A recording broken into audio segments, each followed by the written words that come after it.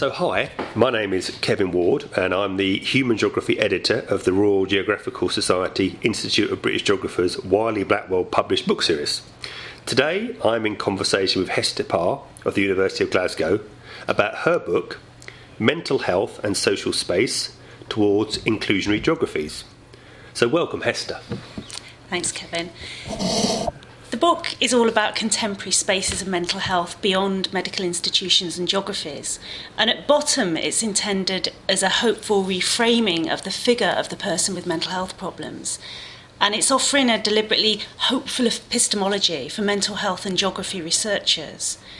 And I'm specifically trying to elaborate the idea of an incomplete asylum legacy for contemporary times, this being a premise advanced by Foucault indicating the incomplete disciplinary alienation of people contained in the asylum system.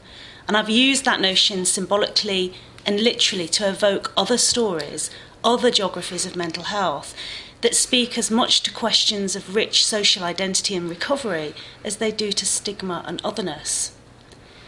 And I'm specifically using geography as a way to understand complex relationships and reworkings of positions of otherness. In other words, I'm trying to engage very different spaces in order to tell new stories about community life for people with mental health problems.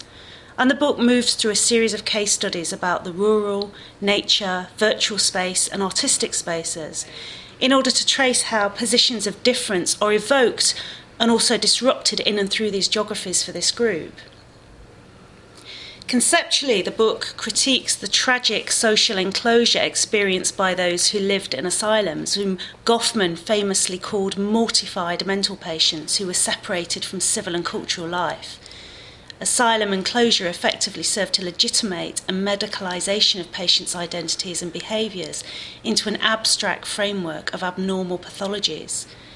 And this history is turned on its head as we move through the contemporary case studies, which show how people with mental health problems are nuanced, often sophisticated social actors, engaged in different kinds of community work. And I use the term work here to denote everything from the work of the mundane social encounter in a rural post office to literally improving urban nature spaces as a result of engaging in environmental projects. Now, the book's written out of some ESRC-funded research, which is qualitative in nature, and it includes and speaks to a range of voices and lived experience that tell of social recoveries. And I'm specifically using examples from city-based arts and garden projects and from virtual support forums on the internet to show the diversity of spaces through which this group are forging new identities, skills, experiences and networks. In trying to excavate contemporary social geographies of mental health, I've deliberately gone beyond medical services to find that new diversity. And these geographies are full of interesting possibilities for identity revision for the group in ways that are different to user, client and survivor categories, but at the same time still providing collective support for people on the basis of their mental health problems. Now, this is not straightforwardly a celebratory text, and I remain quite critical of any neoliberal dogma that defines people with mental health problems as just active social citizens, wholly responsible for their own recoveries and acceptance. But nonetheless, it does witness how such people are engaged in rescripting their own social recoveries through their use and understanding of different spaces.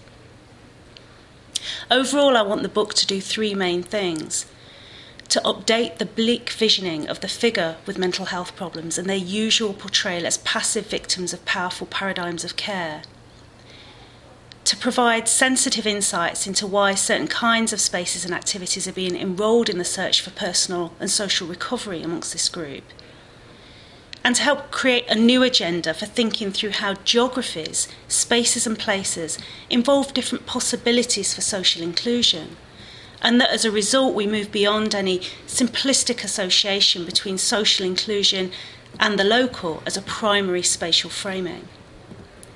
Now, I hope the book speaks to students, researchers and practitioners, as well as exists as a thoughtful witness to the fascinating stories people tell us about how they cope and where they cope when their mental health is fundamentally challenged.